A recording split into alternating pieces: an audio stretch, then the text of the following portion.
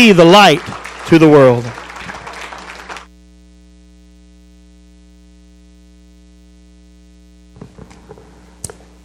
All God's people said, Amen. Thank you, Casey. Appreciate so much the music this week. Hasn't this brother done a great job? Thank you. So, to God be the glory, right? And if I ever preach another revival, I hope you're leading the music, all right? And it's been great to work with you. What a joy to be with you guys. Man, you all have something special here. I hope that you know that. Just a great spirit. And I know it's because you have great leadership. I've grown to love so much your pastor and his wife, Don and Rhonda. God bless you guys. And amen. Amen. I tell you, your pastor loves Jesus, and he loves the Word, and he loves you guys. He loves you all, loves this church, and so he's just touched my life in a special way this week. And it just, man, it went fast, didn't it? But it's been great, and it even rained. Did y'all get rain over here? Yeah. And it rained at Elk City. I had 7/10 in my gauge, and which is pretty significant. You know, I've been told that when Noah's great flood came, that western Oklahoma got a 1/4 inch. So, you know, so we're grateful. We're very grateful. And I love preaching in this association. I just love Terry Riles, your DOM. And I've had a lot of opportunities to amen. Seemed like a lot. I end up doing a lot of preaching over in this area, Terry, and I'm grateful for your work here and the churches. And so anyway, it's just been a wonderful week for me.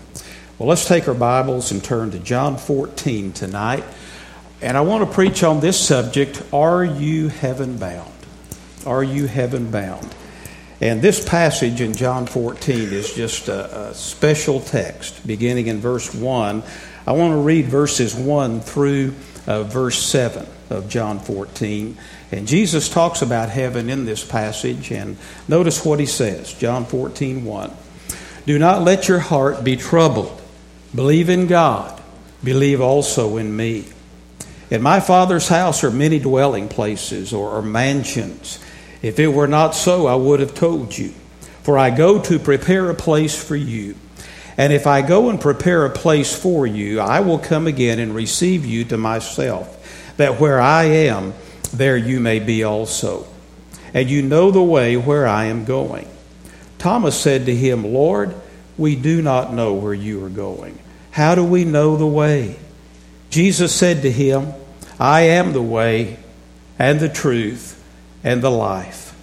No one comes to the Father but through me. If you had known me, you would have known my Father also. From now on, you know him and have seen him. Heaven bound.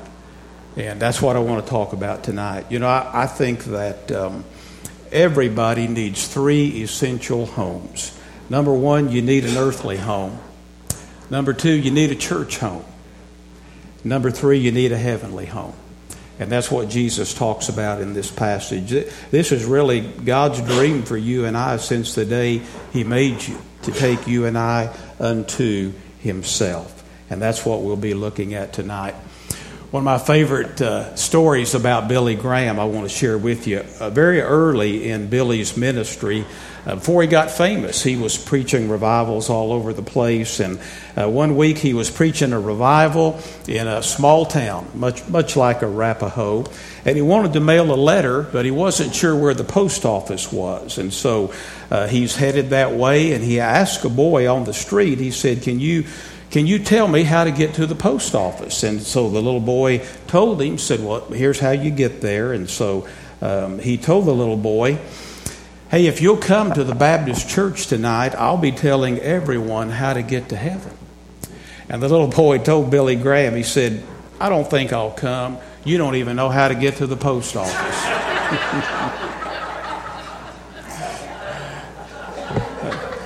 I love that story. I really do. So I'm going to tell you how to get to heaven tonight, all right? And you might be surprised as you approach the subject of heaven. There's not a lot said about heaven in the Bible. And I think there's probably two reasons for that. Number one, our finite minds. And number two, our human vocabulary. It is just so awesome and so fantastic. We're really limited by what our minds can grasp and how we can express that with words. That really was the Apostle Paul's problem in 2 Corinthians, trying to describe an experience that he had. In 2 Corinthians 12, he talks about this vision that God gave him.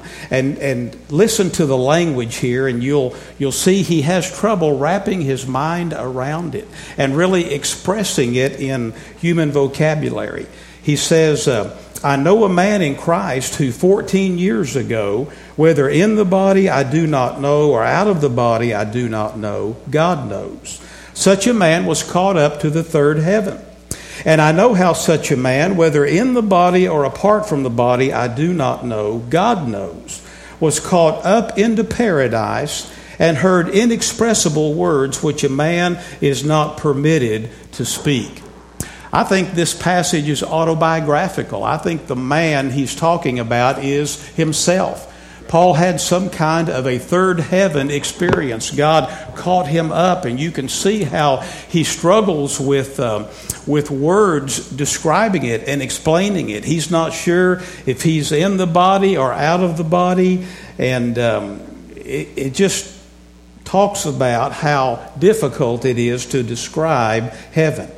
His heavenly experience, he's struggling with it, and so it's a challenging concept to grasp. But I want us just to look at some passages today about what we can learn about heaven. So the first thing I want you to notice with me tonight, I call the evidences for a heaven. The evidences for a heaven. Now, you might be here tonight and you're a skeptic, and that's okay. And you're saying, I just kind of feel like this life is all that there is, and I don't know about this heaven and hell stuff and all of that. So I just want to talk to you about the evidence for heaven and why I believe that heaven truly exists. There are three reasons that I think heaven exists. Three evidences. First of all, we have the evidence of Scripture. The evidence of Scripture. And we just read what Jesus said about heaven, right? He said, in my Father's house are many mansions. If it were not so, I would have told you. I'm going to prepare a place for you. And if I go and prepare a place for you, I will come again and receive you to myself. So Jesus talks about it in our passage here, in verse 2 especially.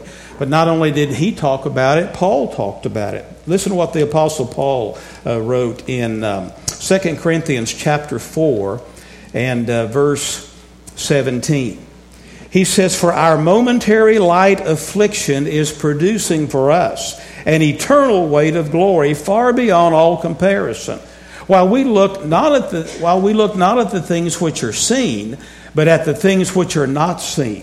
For the things which are seen are temporal, but the things which are not seen are eternal.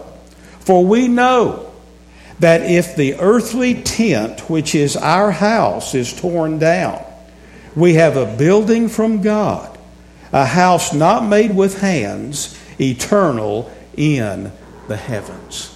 You see what he's saying there? He's talking about the physical body being like a tent taken down. And his point here is that when we die, when this physical tent is taken down and is no more, we have a building from God, a house not made with hands, eternal in the heavens.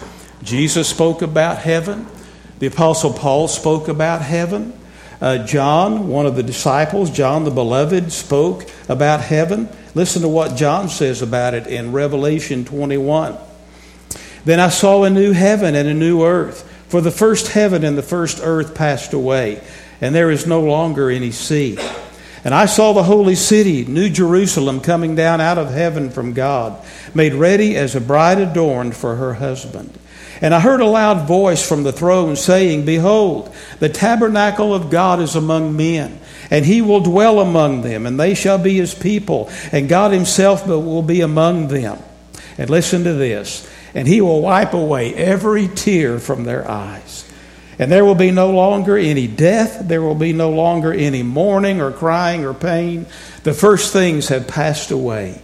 And he who sits on the throne said, Behold, I am making all things new. And in verse 9 it says that then one of the 7 angels who had the 7 bowls full of the 7 last plagues came and spoke with me, saying, Come here, and I will show you the bride, the wife of the Lamb. And so he took John away and showed him the walls of the city and the circumference and how big that it was and all of the gates that were there. And it is quite an amazing thing that he writes about there. Now, these are just a few of the many verses of Scripture that reveal to us a glimpse of this place called heaven. Jesus spoke about it. Paul spoke about it. John spoke about it. And I would say this, if this was all of the evidence that we had for heaven, that'd be enough for me, just the Scripture. This evidence itself is so powerful it could not be made up. And I know that through the many centuries there have been all kinds of skeptics and atheists that have tried to overthrow the inspiration of the Word of God and tear it down. They've never been able to do that. I'll tell you tonight, I believe in a heaven because the Bible tells us there is a heaven. The Bible declares that those who trust in Jesus Christ will live forever. So if all I had was the evidence of Scripture, that would be enough. But we have more. Secondly, I want to talk to you about the evidence of man's immortality. The evidence of man's immortality. You say, what do you mean by that?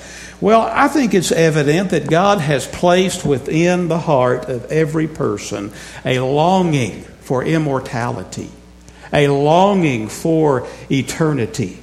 Man alone of all of God's creation longs for eternal life. And we know that. There's this universal longing that is in the heart of people that is not in any other animal or beast in this world. And I'll give you an example.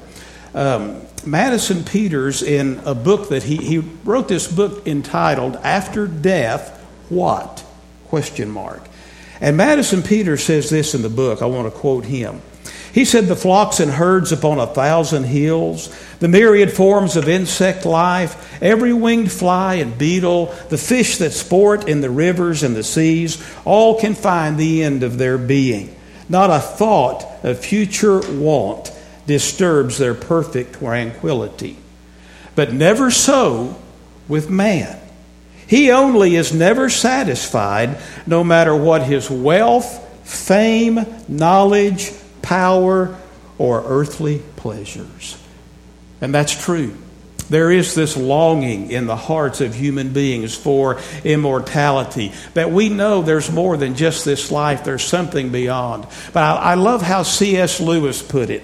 He said this, quote, if I find in myself a desire which no experience in this world can satisfy, then the most probable explanation is that I was born for another world. Man's immortality. There is this universal longing in everyone for immortality. There's the evidence of Scripture then.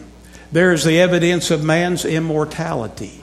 But there's a third evidence I want to bring to you tonight, and I call this one the evidence of dying. The evidence of dying.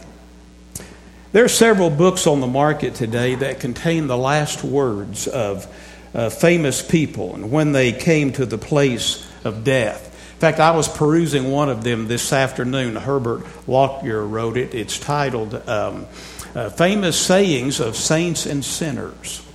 So I was reading that this afternoon, and it was pretty interesting. And when you read these books, one thing is made very, very clear to you. People who believe in Jesus Christ die in a very different way than those who do not believe in Jesus Christ. In fact, the final words of this world's most famous skeptics and atheists are enough to make your blood run cold. I'll give you some examples. Remember Edgar Allan Poe? Quote the Raven nevermore. When Edgar Allan Poe died, he kept blurting out, "Lord, help my poor soul." When Arthur Ford, who was a famous psychic in his day, was dying, people around him said that he departed begging, "God help me, God help me." But Thomas Edison, the famous inventor and Christian, when he died, the last thing they heard him say was, "Oh, it's very beautiful over there." Harry Cohn, the film producer, just before he died, said, "It's too tough. It's just too tough." Washington Irving, an early American author, when he died, painfully said, "When will this end?" But R.G. Lee, the famous Baptist preacher who many of us come to love dearly, had just the opposite saying. Now R.G. Lee's most famous sermon was Payday Someday. In fact, he says he preached it over 7,000 times in his lifetime. That's his most famous sermon, but perhaps R.G. Lee's best sermon was on heaven. And his daughter Hildegard records this, what happened when he was on his deathbed. She was there by his side. And she said he hadn't said much all of that day. And she said all of a sudden he sat up in the bed. And he said, "Hildegard, I see heaven. And it's so beautiful. I just didn't do it justice in my preaching." And he said, "Oh, Hildegard, I see Lady Lee." And then he said, "Oh, Hildegard, I see Jesus." And he laid down and he died. The unbeliever Edward Gibbons, when he died, the last thing that he said was, "All is dark, dark, dark." But Augustus Toplady, who wrote the hymn "Rock of Ages, Cleft for Me," when he died, they said the last thing he said was, "All is light, light, light." Another unbeliever by the name of Adams cried out, and the people who were in the room with him said he screamed this out, "Demons are in the room and about to pull me down." Contrast that with the great evangelist D.L. Moody. Just before he died, he said, "Earth is receding, heaven is descending." Why is this death? It is not horrible, it is glorious. This is my coronation day. And he died. The evidence of dying. In fact, we have even more than that. In more recent days, two psychiatrists, you might have heard of them, Dr. Elizabeth Kubler-Ross and Dr. Raymond Moody. Both psychiatrists have presented evidence in their studies of people who were pronounced clinically dead and then were resuscitated back to life. In fact, I have Dr. Moody's book. And they said that they examined over 500 cases of people who had experienced a clinical death episode and then been resuscitated back to life. And they said in every instance that people described either a place of beauty and peace or they had described something terrible. You see, we are the only generation that has ever lived to have evidence like this because of resuscitation techniques like CPR. There are people living today who clinically died, but they were resuscitated because of CPR. And people have written books about it. And I'll tell you, there's some of the most amazing stories that I have ever heard of. You might ask, well, why do you think all of this is happening? Well, I believe with all of my heart it is evidence that God is giving in these last unbelieving days to convict and convince even the most skeptical So you ask me tonight, why do I think there's a heaven? Well, there's evidence. The evidence of Scripture. The evidence of man's immortality. And in our day, the evidence of dying. These people that have died and been brought back to life and talk about what they have experienced. It's amazing. But secondly, I want to talk to you for a minute about the excitement in heaven. Not only the evidence of heaven. I believe there's a heaven. But I want to talk about the excitement. Notice what else Jesus said in our text. In John 14 and verse 3 and 4. He says, if I go and prepare a place for you, I will come again and receive you to myself, that where I am, there you may be also. And you know the way where I am going. Now, I want to talk about the excitement of heaven. And I know for some of you it might be hard to get excited about heaven because you have to die first to go there, right? I heard about a little boy who wrote a letter to God, and this is what he wrote. Dear God, what is it like when you die? Nobody will tell me. I just want to know. I don't want to do it yet. Your friend Mikey. And that kind of captures it, doesn't it? I heard about a Baptist preacher who, in the middle of a sermon, asked everybody who wanted to go to heaven to raise their hands. Well, of course, every hand in the church went up except for one man in the back. And the preacher looked at him and he said, man, what's wrong with you? You don't want to go to heaven when you die? And he goes, oh, he said, I'm sorry. He said, I thought you were trying to make a load up right now. You know. We'd like to go to heaven, but we're just not quite ready for the trip today. It's sometimes hard to get excited about it. But folks, think with me for a moment about heaven. Back to Revelation 21. There will be no darkness in heaven. It says in the daytime, for there will be no night there. Its gates will never be closed. There will be no evil there. Revelation 21:27. And nothing unclean and no one who practices abomination and lying shall ever come into it, but only those whose names are written in the Lamb's book of life. There will be no famine in heaven. There will be no drought in heaven. Revelation 22:1. Then he showed me a river of the water of life, clear as crystal, coming from the throne of God and of the Lamb, and in the middle of the street. On either side of the river was the tree of life, bearing 12 kinds of fruit, yielding its fruit every month. Now, if you're a farmer here, how'd you like to have harvest time every month? That's what heaven's going to be like, yielding its fruit every month. And the leaves of the tree were for the healing of the nations. There will be no darkness there, no evil. There'll be no drought. Since it's part of our inheritance, it comes to us at no cost, right? No down payment, no realtor fees, no closing costs, no mortgage payments, no property tax, no utility bills, and no fear of foreclosure. Amen.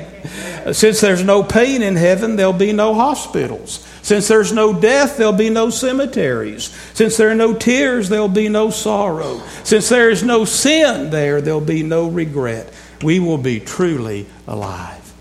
Going back to the evangelist D.L. Moody, he said this in a sermon one time. He said, one day you're going to read in the paper that Dwight L. Moody has died. He said, don't you believe it. I'll be more alive then than ever before.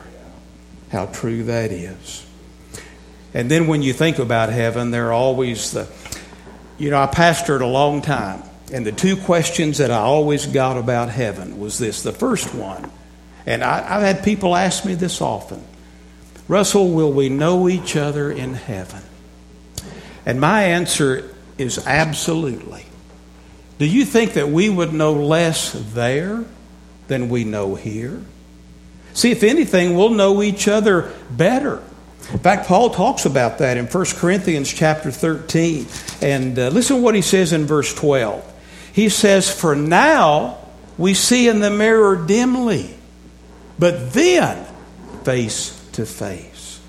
Now I know in part, but then I will know fully, just as I also have been fully known. Now our knowledge is limited. We know only in part. But there we will know in full. Our knowledge will be complete.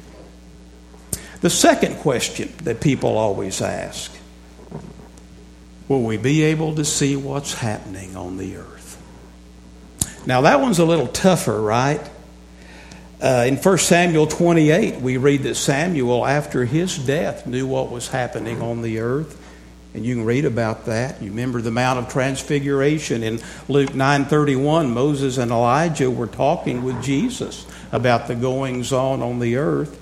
We know that in Luke 16, the rich man from hell was able to see Lazarus in paradise. So the question is, will we be able to see what's happening on the earth? And I don't know, maybe based on that, maybe we will. But I have a question of my own. Who would want to? Who would want to? You know what I think? I think that when we're in heaven, that our attitude is going to be, you've seen one earth, you've seen them all. Right? It only took Paul one glimpse to say in Philippians that I have a desire to depart and to be with Christ, which is so much better. I'll tell you, I think those of us that are saved will have one concern when we enter that place of eternal bliss. Our concern in that moment of perfect immortality, with the capacity to understand for the first time what God's plan and purpose have been all through the ages for our lives and all of the bride of Christ. I think that our eyes will be turned to Jesus. Casey sang about it the other night, didn't he? Turn your eyes upon Jesus, look full in his wonderful face, and the things of earth will grow strangely dim in the light of his glory and grace. Oh, the excitement in heaven. Thirdly, I want you to notice with me the entrance into heaven. We see the evidences for heaven. We see the excitement in heaven. Well, what about the entrance into heaven? Jesus could not have made it any plainer, could he, in our text? John 14. Now, after he told them, you know the way where I'm going, in verse 5, Thomas, one of the disciples, said to him, Lord, we don't know where you're going. How do we know the way? And Jesus said to him, I am the way and the truth and the life. No one comes to the Father but through me. That's pretty clear, isn't it? That's pretty plain. Jesus didn't stutter. He put it out there just like it is. How do you get into heaven? Through the Lord Jesus Christ. Repenting of our sin, putting our faith and trust in him. Peter said the same thing, just in a different way in Acts 4:12. He said, neither is there salvation in any other. For there is no other name under heaven given among men whereby we must be saved. Now, as wonderful as it is, not everyone is going there. Not all who sing the hymns are going to make it. So how do you go to heaven? You know, some people are like Thomas. They don't know the way. But the answer of Jesus is simple and clear to all who will listen. He says, I am the way. Without me, there is no going. I am the truth. Without me, there is no knowing. And I am the life. Without me, there is no living. I love how D. James Kennedy put it many years ago. Listen to what he wrote. The way to heaven is as narrow as the cross. Only those who are willing to humble themselves and acknowledge their sin and place their trust in the Son of God who died in their stead will ever enter the gates of heaven. He says there are two personal truths which I know about myself. The first is I ought to go to hell because that is where I belong. In 10,000 times, in 10,000 ways, in word and thought, omission and commission, I have transgressed the holy law of God and stand guilty before him, deserving his just displeasure. But the second truth, which I know equally, is that I am going to heaven because Jesus Christ went to hell on a cross for me. I have no other hope but Him and His free gift. So this is it. Black and white, plain and simple. Two ways, right? Heaven or hell. You say, what do you have to do to go to hell? Nothing. Nothing. Just keep going like you're going. You'll wind up there. But that's not what God wants for you. He wants you to be in heaven with Him. But the only way that Jesus can affect your life is for you to receive Him. We've got to be willing to turn from our sins. And we've talked about repentance just about every service. It means you're heading this direction and you turn and go this direction. Turning from our sin and putting our faith and trust in Jesus Christ, who died on a cross to pay for those sins. And when we do that, we are assured of the place called heaven. You might recognize the name Peter Marshall. Peter Marshall, for many years, was the chaplain to the U.S. Senate in Washington, D.C. And Peter Marshall, in one of his sermons, told about this little boy who had an incurable disease. And he wasn't going to make it. And for months, his mother cried for him, and each day brought death closer to the door. And he said one night that the mom was rocking the little boy in the rocking chair. And he was especially quiet. And so she asked him, she said, "Son, is there anything bothering you?" And the little boy said, "Mom, I just wonder what it's like to die. And does it hurt?" Mom was silent for a moment, and she said, "Son, when you were healthy, do you remember how you used to play so hard all day that when night came that you just come in the house so tired to even undress or anything, you just fall asleep on the couch in the den?" She said, "That wasn't your bed. It wasn't where you belonged. And you would stay there only for a little while. And you remember when you'd wake up, much to your surprise, you wouldn't be on the couch downstairs. You would be in your own bed in your own room. And you were there because someone had loved you and taken care of you. During the night, your father had come with his big, strong arms and carried you upstairs into your own room."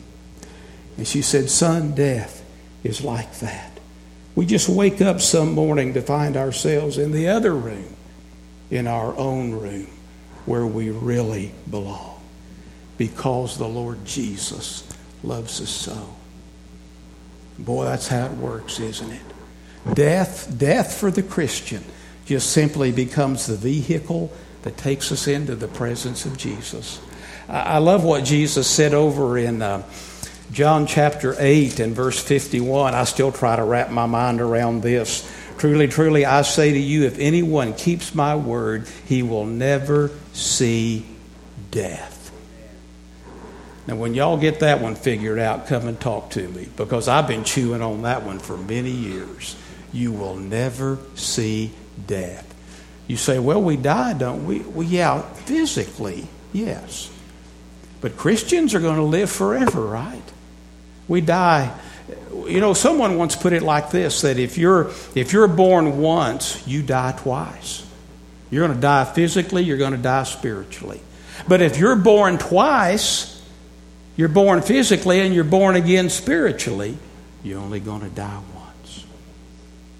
So I end with the question I began. Are you heaven bound?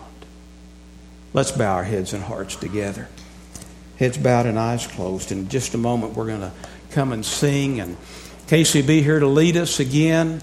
And Pastor Don will be here at the front. Nobody can make this commitment for you. Nobody can make this decision for you. It's between you and the Lord. You're not going to get into heaven because Granddaddy was a preacher. You're not going to get into heaven because your mama loved Jesus. It's up to you, friend. It is up to you. What will you do with Jesus? would you turn from your sins and receive Him as your Lord and Savior tonight? Come take Pastor Don by the hand and come to Jesus tonight. Maybe you're here as a Christian. You say, man, praise God, I am heaven bound. I am heaven bound. And if you are, I am so glad. Pastor Don, come talk to this brother here. Thank you for coming, my friend. Thank you for coming.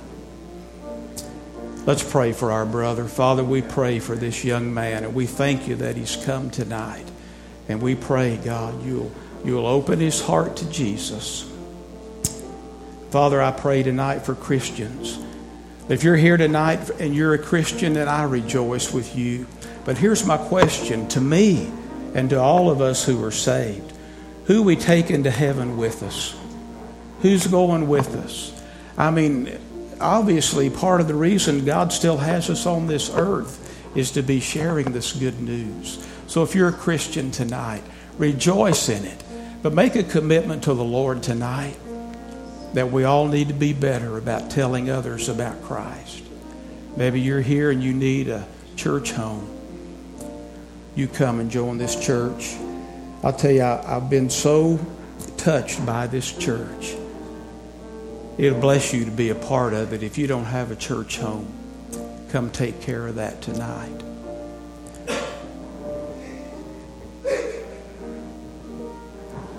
Let's pray. Christians, just pray. Let's seek the Lord. Just seek the Lord.